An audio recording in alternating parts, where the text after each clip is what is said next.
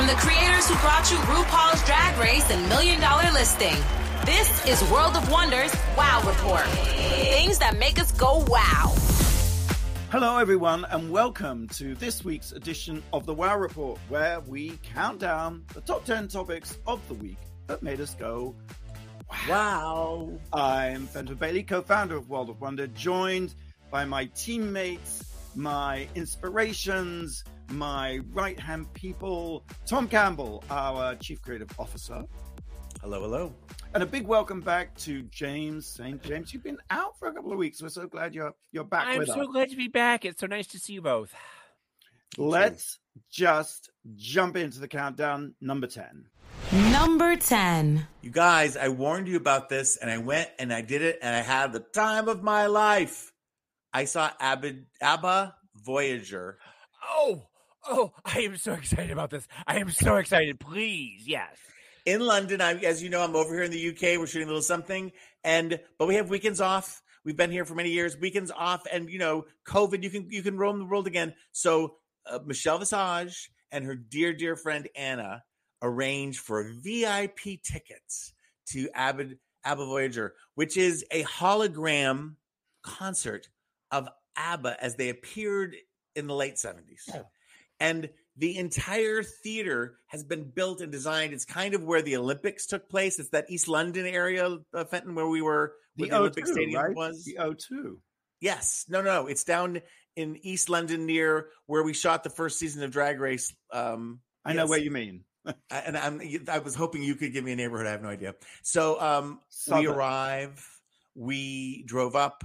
We are brought to this holding room. On a matinee. So they're doing two shows in the same day. Okay, they're computers. But we were there. They had all these lines of T-shirts and hoodies and ABBAs. It is a cult there. Everyone who works there is so happy to be there. And they tell you what's going to happen without telling you and teasing you. They said you can take one of the merch. As Americans, we just cleared the whole table and put it into our bags. And then you watch them. And you can't take any pictures, so it's all in your imagination, and it's relentlessly. Wait a minute. Is that because if you take a picture of a hologram, it doesn't come out? Is it technical, or they just don't want you to ruin it? They don't want you to. Okay, I think you could, but the ABBA, they rise from the floor. And people go insane. There's a huge. The floor is all people dancing. And then there's seats where we were in all the way up. And there are so many white people waving their hands above their heads the entire, I've never seen more white hands. And it's better than more white hands than a Neil Diamond concert. Exactly. And at first I felt like there's nobody up there. We're looking at computer generated things. The music's great. They have a live band, playing the instrumentation. They do it, but it wins you over. And then the next thing you know, there's huge screens and panels that are showing you exactly what they're doing on the stage. But it's like if there was a camera this close to my face and you could see it up behind me, which you can't really do in real life because you see the camera. And they did all the hits. There were some animated bits there. It's relentless. The ABBA music is so good. Their sound is their voices are so beautiful. They talk to us, which is a little bit creepy. But the fact that they're not dead makes the whole thing a little bit more palatable. Anyway, questions. Okay. Questions from the audience. What was the VIP experience like? Like, what did you get that other people didn't get? We were just in this room. We had free beverages plus we got a hold on, like this reusable ABBA Voyage bottle. You can't you don't have one of those. So wait, you got a water bottle and you could go to the bathroom. And we got hoodies and T-shirts, and they were all so cute. We were horrible. We couldn't stop. I have a question. How did it win you over? Because I'm with you. We know it's a hologram. And there must be some sort of uncanny valley thing of this isn't quite real. Like those rides now that are so popular at theme parks where you don't actually go anywhere. It's all screen projections. Yes. And you just feel slightly sick. So how did this win you over? Part of it's the ABBA. We were talking afterwards, what other band could get away with this? And there's something about ABBA who are so popular all over the world, but especially in England. and you don't know much about them. You know, they don't talk that much. So just them as an image is quite powerful. But once they get away from, you don't spend all your time looking at them on stage. You see them on the screen. They look a little bit Shrekky, just a tiny, tiny bit Shrekky.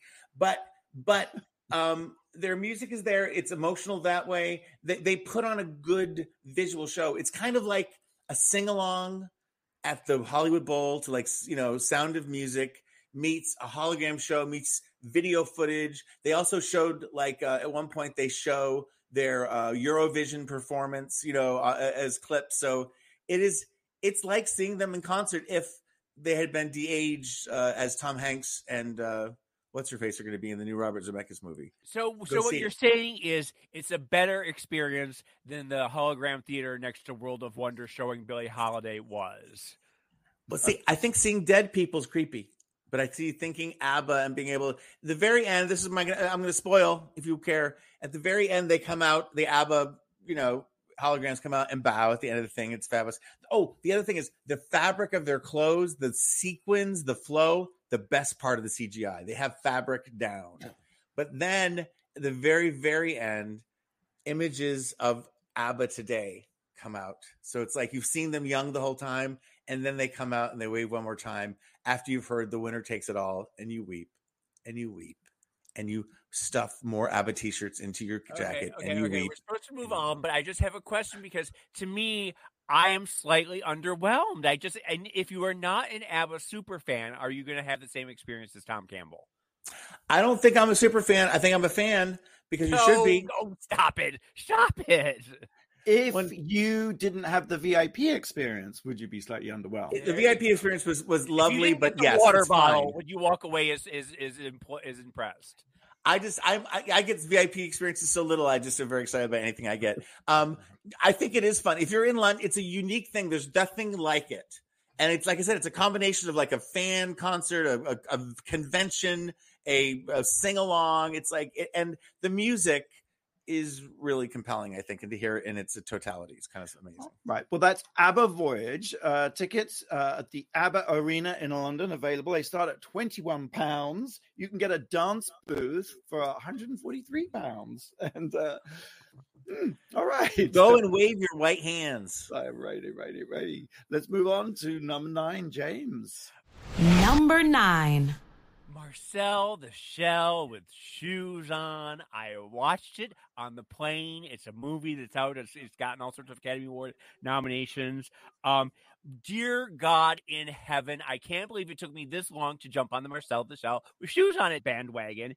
It's a live action stop movie documentary setup type thing where Dean Fletcher Camp moves to an Airbnb where he discovers a 1-inch talking shell, Marcel, living with his grandmother and his pet ball of lint. Okay. And we follow Marcel around as he goes about his typical day and talks about his life and how he is looking for his family who are missing. And I laughed out loud on the plane. I belly laughed. I cried on the plane, sobbing, real tears. Jenny Slate deserves an Oscar. I wish they had Oscars for voiceover and, for an animation. She's so good. Isabella Rossellini is the mother. Leslie Stahl comes on 60 Minutes. They worship Leslie Stahl. They think the grandmother Shell and Marcel are obsessed with Leslie Stahl. She comes on. I'm obsessed with Leslie Stahl. The whole thing is so charming and poignant and powerful. It's this meditation on family and life. And has anyone seen it? Does anyone know what I'm talking about? Do you know anything about it? I've not seen it, James, but I can tell you that Jenny Slate, she has an Oscar nomination because she's the producer and for animation. But I wish her voice. She's producer and co-creator, and it's nominated for the best feature film of 2023. It is best feature film and best animated. Best animated. I'm sorry, right? Oh. But her voiceover work is absolutely amazing, and I think both Nolan and Elliot would really get a kick out of it. I think it really is a family movie that you can watch together and really bond over with. I saw the trailer, which intrigued me, but you're reminding me, so thank you. And I might be hallucinating this, but I feel like there was maybe a 60-minute piece with Leslie Stahl. It was the whole thing is about they worship Leslie Stahl. She comes on, she's intrigued by the idea of this talking shell. They do it in a 60-minute piece to help find the family, and then they air the 60-minute piece on the documentary as well. And Leslie Stahl is just brilliant. Who plays the Lint? I'm just curious. I don't know. I mean, there's in the end when they find the family, there's a lot of voiceover that voices that you recognize and everything. Blake, have you seen this? I haven't seen it, but I was just looking at. Did you Justin in the film? Do you know who that was? No, who? Well, it was played by Nathan Fielder, which I've kind of just discovered. Me and my roommate have been watching Nathan For You on the comedy channel. Oh, sure, yeah. It is so hilarious and just stupid, dumb, but smart too. Like, right, hilarious. And then he had a newer show, That was that crazy show where people come in and they reenact. James, you saw it. People come rehearsal or something. The rehearsal. Oh, right. Yes. Yeah. So I love him. Well, listen, I want all of you to watch it before the Academy Awards because it is so brilliant. And so, like I said, literally just happy sobbing on the plane, just like everyone turning and watching me for 5 rows. Now, is it up for this year or it is? This year, yeah. Because of the pandemic and everything, it was made in 2021, but it took Best animated feature at the Oscars. Right. And the Oscars, by the way, are airing on Sunday, March 12th at 8 p.m. Eastern, 5 p.m. Wow, that's a fast turnaround, isn't it? From right.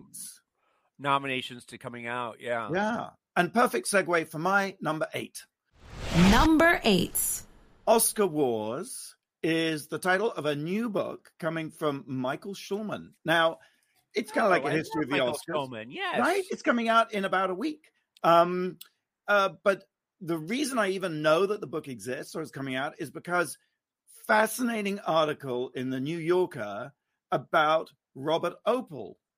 And this, of course, was the man who 49 years ago on the Oscars, 49 years ago, streaked across the screen as David Niven was introducing Elizabeth Taylor. And I guess... And what was the famous line that he said when he... I'm going to read you the whole thing. He said, "Well, ladies and gentlemen, that was almost bound to happen."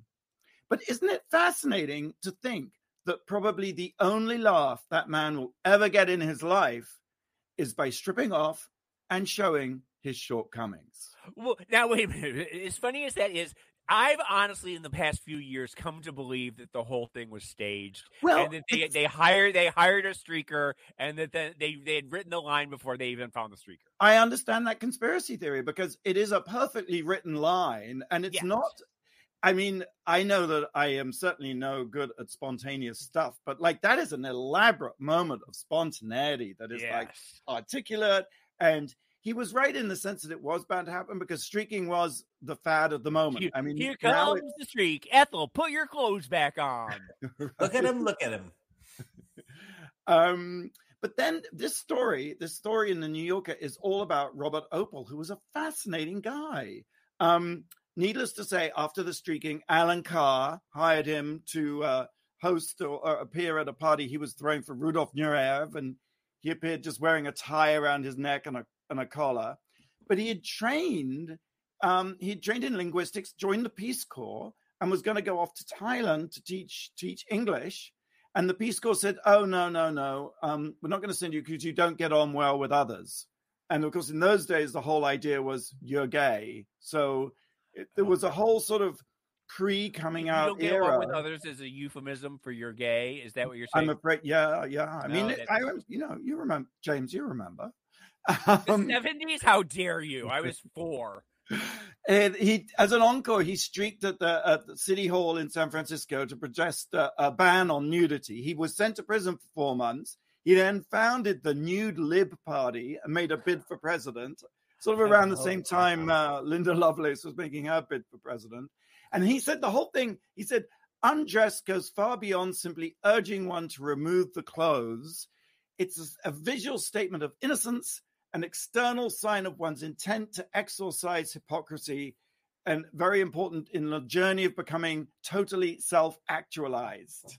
So, yeah, the thing going on. Interesting. He's still around. He's not, because what happened was he then moved to San Francisco. He opened a gallery called Fay Way Studios, and he was definitely a pioneer in exhibiting gay work.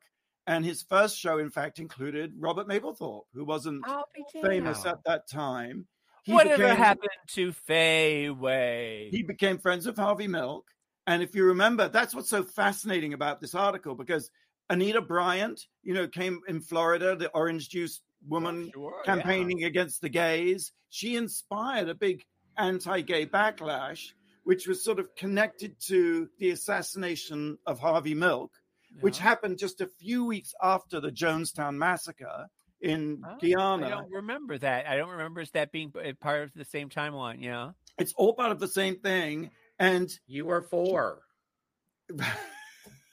We know James was reading the New Yorker at 4. He was very... he was writing for the New Yorker at 4. And so Robert Opel was very, very vehement against Dan White, who was the guy who shot Harvey Milk and used the Twinkie defense. And Robert Opel staged a sort of mock execution of Dan White. And this arguably perhaps inspired someone who then murdered him in his gallery just a few weeks later. Robert Opel is no longer with us, but led an extraordinary life. And this is just a fascinating story. Well, I think there's more than an article there. I think there's a documentary that should be made. It's a 6-part Netflix series without question. Oh, okay. I think it's a movie starring Channing Tatum as the streaker. The my one little footnote, I believe when Elizabeth Taylor came on stage, I believe her line was, "Well, that's a tough act to follow."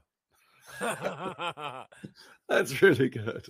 All right, so the Oscars will be shown March 12th, and you never know when there's going to be some kind of amazing, memeable, memorable moment, And that was one of them. Let's take a break. Drag Race Belgique premieres February 16th on Wow Presents Plus worldwide, excluding Belgium. WowPresentsPlus.com. So head on over there to meet the queens. Go to the Wow Report to meet the queens. Blake, do you have a question? Sure. This is our first show of February. February is the only month of the year that can go without a full moon. But when a full moon does occur in February, what is it called? All right. We'll have the answer right after the break here on the Wow Report on Radio Andy. You're listening to World of Wonders Wow Report. Things that make us go wow. Welcome back to the Wow Report. I'm Fenton here with Tom and James and Blake. We're counting down the top 10 things that made us go wow. Blake, you had a question. I did. February, which we've just entered, is the only month of the year that can go without a full moon. But when a full moon does occur in February, what is it called? I'm going to have to say a blue moon, which inspires the phrase, it happened once in a blue moon. Good guess. I'm going to say lover's moon because it's Valentine's. Month of Valentine's. I don't know. It's called a snow moon. What? Yeah. I've never heard of a snow moon before. Liar! I guess because it's in winter still. Snow moon, I saw you standing there. Counting down, we've reached number 7. Tom. Number 7. Okay, picture this. It's Monday morning. I'm on different time zone than you guys are. Linda Ronstadt is trending on Twitter. I panicked. Oh, you must have woken up and just had a hard on. You must have just been out of your mind. Linda might have passed. In fact, it's not what happened. A song of hers was featured in an episode of the hugely popular, who knew, HBO series, The Last of Us. And it went viral. Not only, and there's some statistic that between 11 p.m. and 12 midnight on Sunday, East Coast time, Long Time by Linda Ronstadt, a song she recorded in 1970. The streaming went up 4,900%.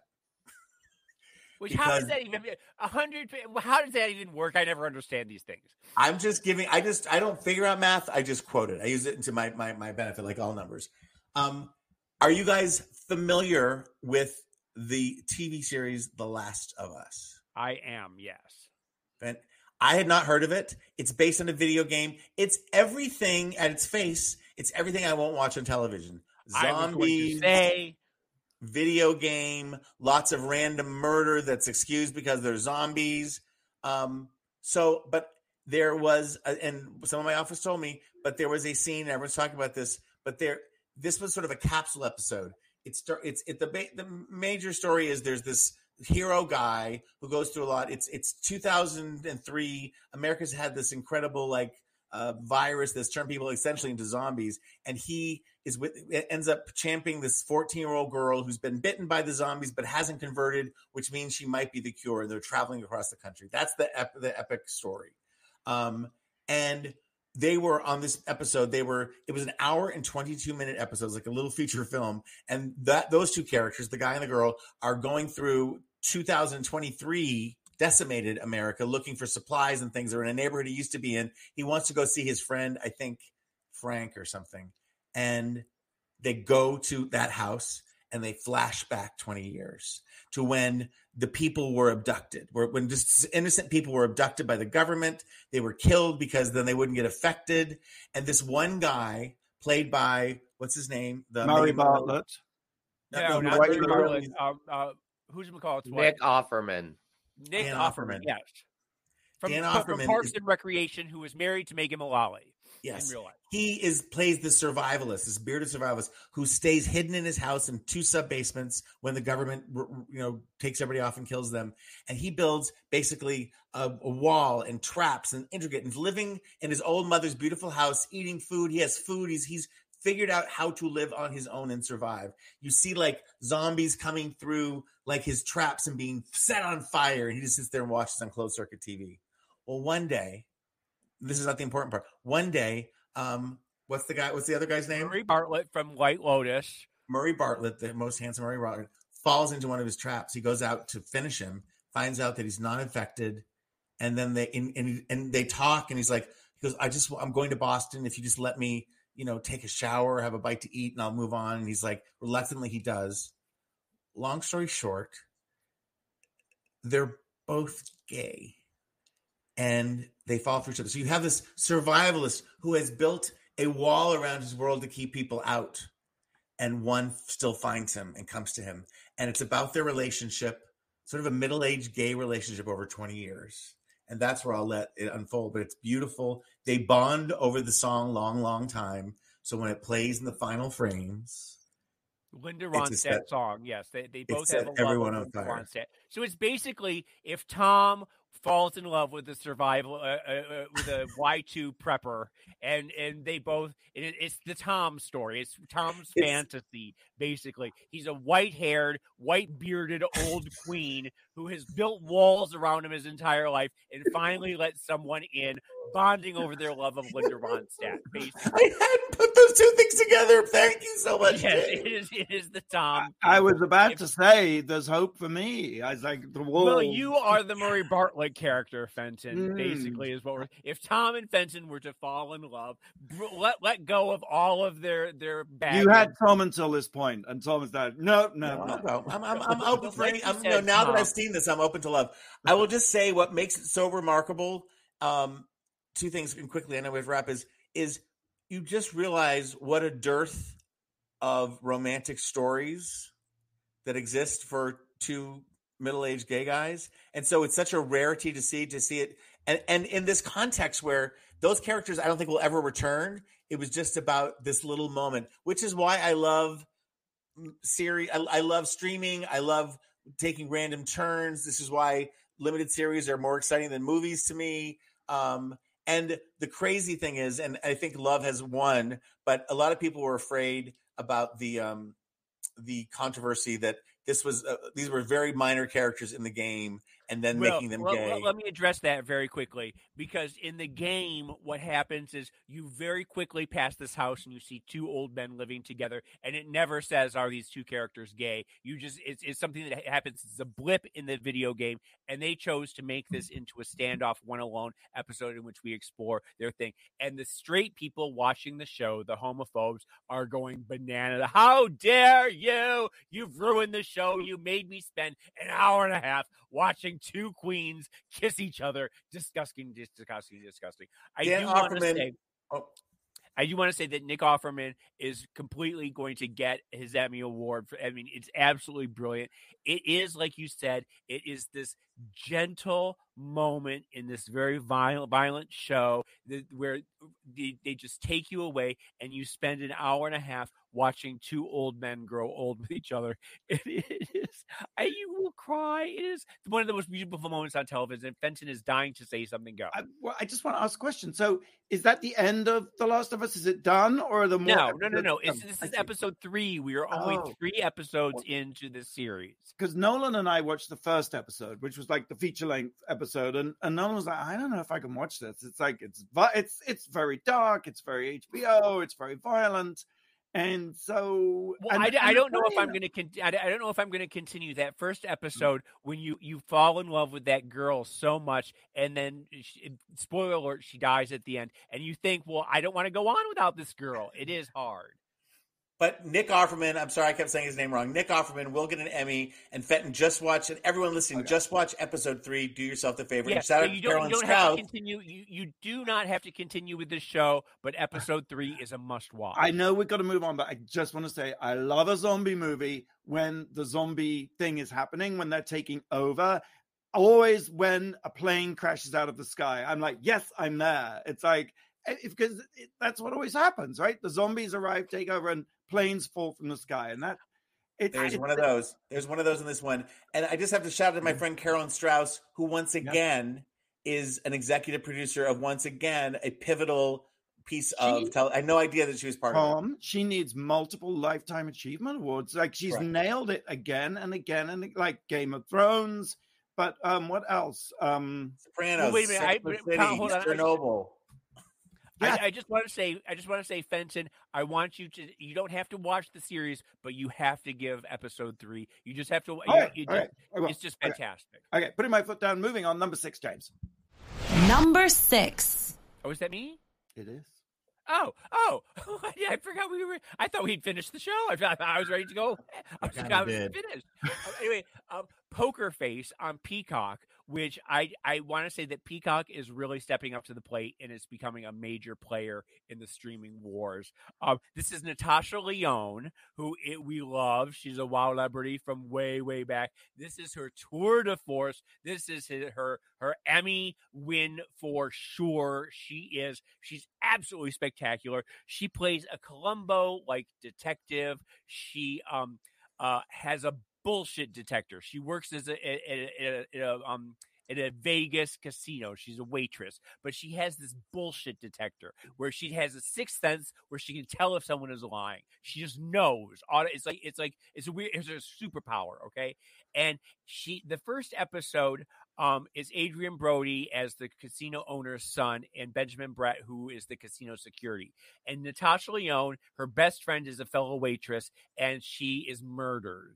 And she goes to Adrian Brody she has some clues as to what's really going on, and she starts to fall into this mystery of who killed her best friend at work.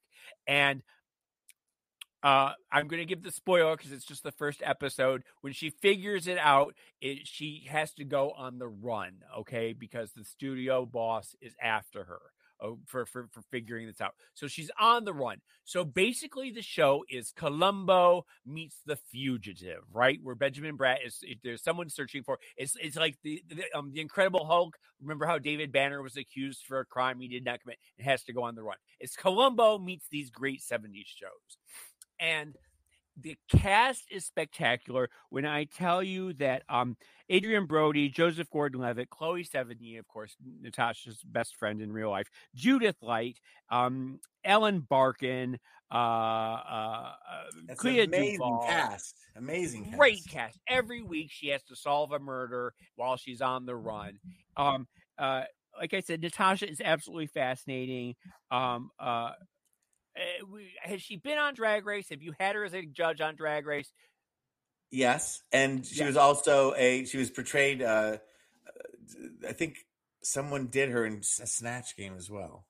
Oh, that's funny. Yes. Quick question: is it indeed set in the 1970s? No, I don't think so. Maybe someone said it was set in the past, because that way they don't have to deal with like cell phones and stuff. Am I wrong about that? That would make sense, because she has a great 70s outfit and her car is very 70s. So I guess maybe it is the 1970s. Oh, and I guess everybody's outfits are, I didn't even put it together. I thought you're it was such just an eclectic dresser, James, that to you it's just like they have fashion. It is. I thought everyone was just being a hipster wearing 70s thrift store clothes. That's hysterical. Okay, yes. Because the private detective, the private eye genre is kind of ruined a lot by CSI and cell phones and cameras now. So I love that they went back and can sort of tell those stories. It is. But when I say that if you're a Columbo fan, Tom, that this is because she's doing a Columbo impersonation. She's so funny. And then Rue has always been a fan of, hasn't he, of those 70s like detective shows. And it's been a genre that's sort of neglected. I suppose partly because that sort of PI thing is basically gone. You know, it is a Columbo's hold up. But if you like Murder, She Wrote, if you like Columbo, if you like Charlie's Angels, if you like any of those things, Charlie's Angels, exactly. Yeah, awesome. All right, that is streaming on Peacock. Number 5. I'm going to go back to the Oscar nominations. Nominated for Best Song this year, it's an entry from India. It is a movie called RRR. That's 3 R's. And, oh my God, this movie should have been nominated for Best Feature Film, whether foreign or whatever. It is so stunning. It is the most expensive movie ever made in India, a budget of only $72 million. And when you watch this 3-hour epic, you just cannot. It is the most visual. I'm someone who doesn't really like violence in movies, but the violence in it is so balletic. It's so not Tarantino, because Tarantino is really violent, but it is cartoony, Tarantino. But this is like violence as ballet, and the set pieces are just so stunning. Anyway, the story, it's set in Raj, India. So the British are the evil, evil, evil people. And it's the story of 2 people who meet and form a very intense platonic bond, and they don't unite. They sort of unite to fight the Raj, but they're actually on different missions, and they're keeping secrets from each other. So they unite, then they fight, then they unite again.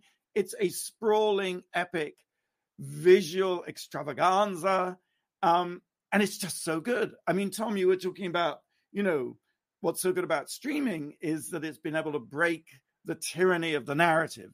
And I feel that that's, a problem with a lot of the Oscar movies this year, is that they're just laboring under this narrative form and they just can't get rid of it. Well, RRR is just blows it all to smithereens. There's graphics in the middle of it. There's musical numbers all over the place. It's neither fish nor fowl, but just incredibly beautiful and satisfying. And the story, the story is the story, but essentially the evil Raj, the viceroy, I guess, his wife decides she wants a little daughter from the village because she paints henna on the hands, and they basically just take her away from her family. And this is the sort of inciting incident that leads these 2 to begin the fight that will ultimately lead to the end of the British Empire in India. And the British are so evil. I mean, you all are. I mean, there's just no way around it. I just had to give you that, James. It's true. And the song Natu Natu, it actually won the Golden Globes, won best original song at the Golden Globes, and it is this unbelievable. They go to this sort of empire party, which is all posh and then they do this dance number that is just like epic on top of epic on top of epic. It's really good. And funny enough, even though a lot of the film was filmed in India, this particular sequence was filmed in Kyiv, in front of a palace in the Ukraine, in Kyiv. But if you haven't seen it, do check it out. It's actually streaming on Netflix, which is kind of funny because I just get all these like emails about Academy this, Academy that from Netflix. And I don't think I've ever gotten one email from them about RRR, but you say it's 3 hours, though. That does sound like it's a commitment. It is a commitment, but no more than watching the Last of Us, really. Oh, okay, there you go. I can't recommend enough. Oh wait, we'll take a quick break. Brand new on Wow Presents Plus, Carrie Cares, all 8 episodes available to binge. She, of course, is the standout queen from Drag Race season 14. The Carrie Colby on Carrie Cares. That's exactly right. Thank you. And she says secrets to living her best life. Sounds unmissable. When we come back, wait, Blake, you got a question, right? I do. When's the next leap year? When is the next? What is a leap year? Could you remind me? Leap year is every 4 years. There is an extra day in February. There's 29 days instead of 28. Okay. Mark your calendars. It is. We'll have the answer right after the break here on the Wow Report. You're listening to World of Wonders Wow Report. Things that make us go wow. Welcome back to the Wow Report. Benson here with James and Tom and Blake with the answer to a teasing question. Yep. When's the next leap year, guys? Well, I know this. It's 2067. It's 2024 because it has to be divisible by 4. Okay. That's right, Tom. It's next year. Mark your calendars. Can I just remind you guys, I was the smartest person in my grammar school. Anything but like before 6th grade, I've been here. Wait a minute. You haven't had a moment since grammar school? That was before the accident. I peaked in 6th grade. Is that a big deal?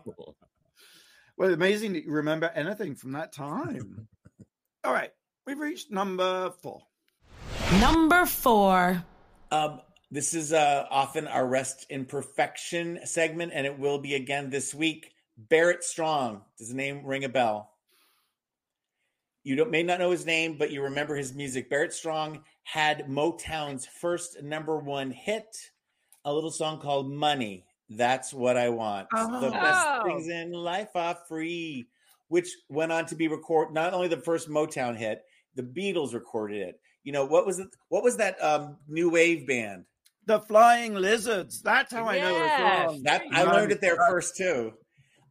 Just an epic song, so raw and real. Yeah, I didn't know the Beatles did a Flying Lizards cover. Well, sort of.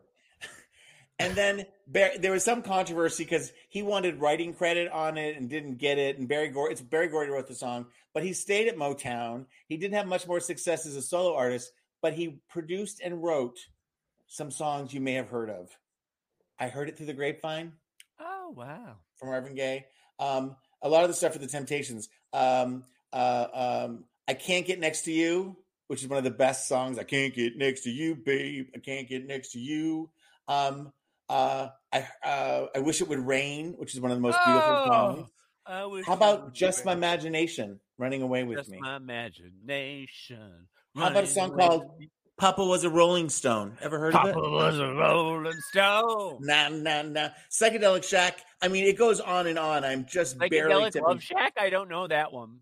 But think about the impact those songs, how many times you've heard those songs, danced to those songs, heard them covered. And the last one, which is really an amazing song, is the song War that was ultimately recorded by Edward Starr. What is it good for? Absolutely nothing. Say it again. He had lost a friend in Vietnam, and he wrote that song, which was later recorded by Bruce Springsteen. Oh my God. Anyway, Barrett Strong, not giving enough time or running out of time, but go to your Spotify's and listen to those songs, written, direct, produced, and in some cases performed by Barrett Strong and me. So he produced them, but he also wrote them, right? That's yes, and money too, which he didn't get a writing credit for, but he wrote it. Yes, well, he says like he you created don't the need piano money riff if you've got all those other songs. Sounds like he did okay for himself. I think Rest so. in perfection, Barrett Strong. Number 3, James. Number 3. Number 3, very quickly, I want to just talk about the State of the State on SNL, season 48. I have been watching this season, it's sort of a rebuilding season. They're trying to get their foothold again after they lost Cecily Strong, A.D. Bryant, Kate McKinnon, Pete Davidson, Kyle Mooney, and Melissa Villaseñor last season. They're trying to see who their big powerhouse performers are right now. And they're trying to make Mikey Day, Bowen Yang, and Heidi Gardner, and a little bit Chloe Fineman too. But I don't know that any of them really have become the powerhouses. Bowen Yang, of course, we all know he's bound to be the breakout star. But he still hasn't gone beyond doing these like quirky gay roles that like they're funny, but they haven't really taken like. He's funnier outside of SNL than he's actually been on SNL. They've had some amazing guests this season: Aubrey Plaza, Michael B. King, Austin Butler, Keke Palmer, Steve Martin, and Jack Harlow. But they also had the episode with Dave Chappelle, and so it's sort of been a mixed bag a little bit. I do want to say that Sarah Sherman, who is their quirky. I don't know. She's a little too quirky for the show. Do you love Sarah P? I mean, she's kind of annoying, but then sometimes I think she's funny on the Weekend Update with Colin. Yes. Yeah. I do want to say the Andrew Dismukes, who they're trying to make into a huge star, there's something really unlikable about him, and I can't put my finger on it. He's done some Weekend Updates where he's sort of tried to be himself, and the more he's himself and not characters, there's just something about him that's a little creepy. I don't know. There is Devin Walker, who is he's a black kid. He's got a goofy smile, and he's got this BDE, this big dick energy that reminds you of Pete Davidson. He, I think, is a breakout, but he hasn't really had much to do, but he's really something. Does anyone else been watching this season?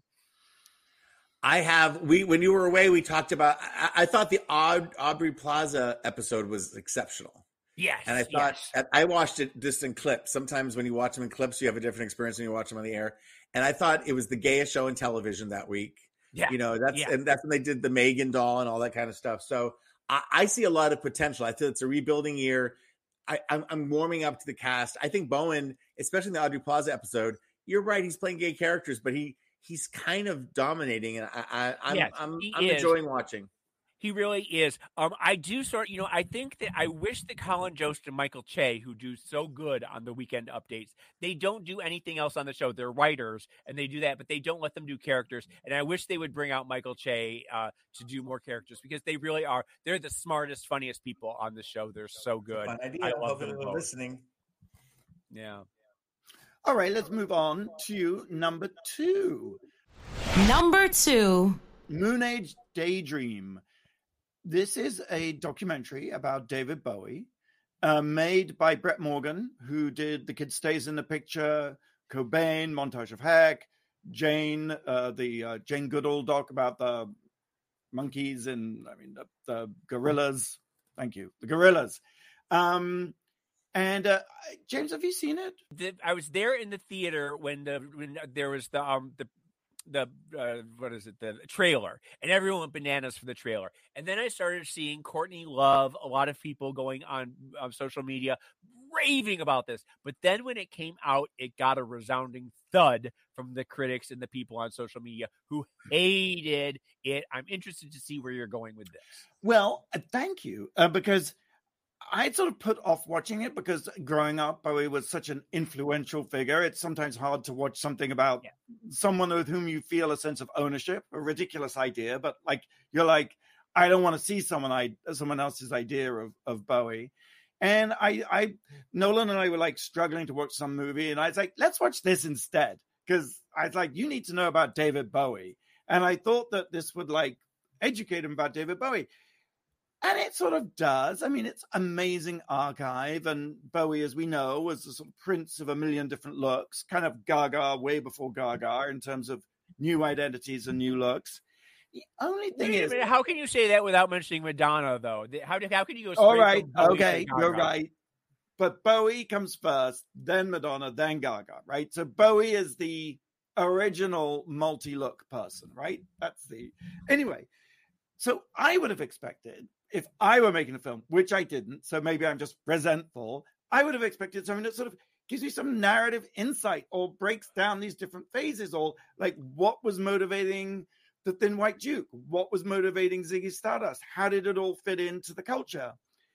Instead, and it's visually very satisfying, instead it is, the New York Times said, it's kind of more like a seance than an actual documentary or a biography. Everything sort of mashed together, and it's unquestionably a tour de force of editing, but maddeningly, there's no real narrative, and then he did this, and then he did that, and so it's all this sort of great melange of sort of richness and stuff. And I suppose in a way, like the title says, it is kind of like a Moon Age daydream, which of course was one of Bowie's Ziggy Stardust. Well, it's so interesting because I remember one time having a conversation with you about doing like a Lee Bowery documentary, and you had said that the problem with it is it just becomes he did this, he had this look, he had that look, he had this look, he had that look, and then he died. And there's no real forward momentum to the narrative. There's no narrative arc. And do you think that there are just people whose lives are he did this, he did that, he did this, and then he died? Well, maybe there are, but I do think in Bowie's case, he advanced this idea of bisexuality at a time when it was terribly forbidden. He sort of rode this frisson in society of like, I'm sort of decadent and daring and other at a time. I mean, he almost he actually glamorized the idea of homosexuality in a way that no one had really. I mean, Jean Genet had done it. Was it performative is what I always go back to with that. Indeed. But James, we live in performative times, and what was performative then or phase could be a non-binary, a fluid, true. We're all, it's all for the taking. Well, okay, interesting with Bowie though too, because I was just going to go back with if sometimes the arc isn't there for a story, then what you do with a biography or a biodoc is you zoom in on a particular moment in their life, and that's what you make it about. And a few years ago, there was a documentary about Bowie, if you recall, in which it zoomed in on Bowie's first trip to America, and that was the whole documentary. But they had a problem because they didn't have any rights to the songs, so it was a Bowie documentary without any Bowie songs, and that was the problem. But do you think that it would have been interesting if they had done a documentary about just that, which you were talking about, his gay influence and all that? Well, it's funny you say that, because actually I think they could have done the phases of Bowie, and I think without any of the music, that would have been better. Because I actually think if you're handicapped or your hands tied and you can't have the music, then that whole shorthand of all that he was trying to conjure with and you're obliged to explain it and show how it related to what was going on socially.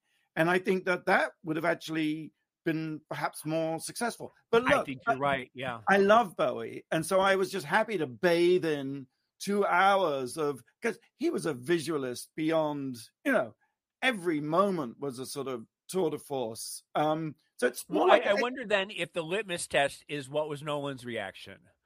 Nolan got halfway through and then was like, I'm going to bed. And it was 2 p.m. That's the weird thing. So I'm afraid that my anticipation of turning Nolan onto Bowie. Were you a little heartbroken by that? I recognized it was a fail and that I had been, Let's take a break. House of Love is the exclusive drink of RuPaul's Drag Race, just in time for your season 15 viewing parties.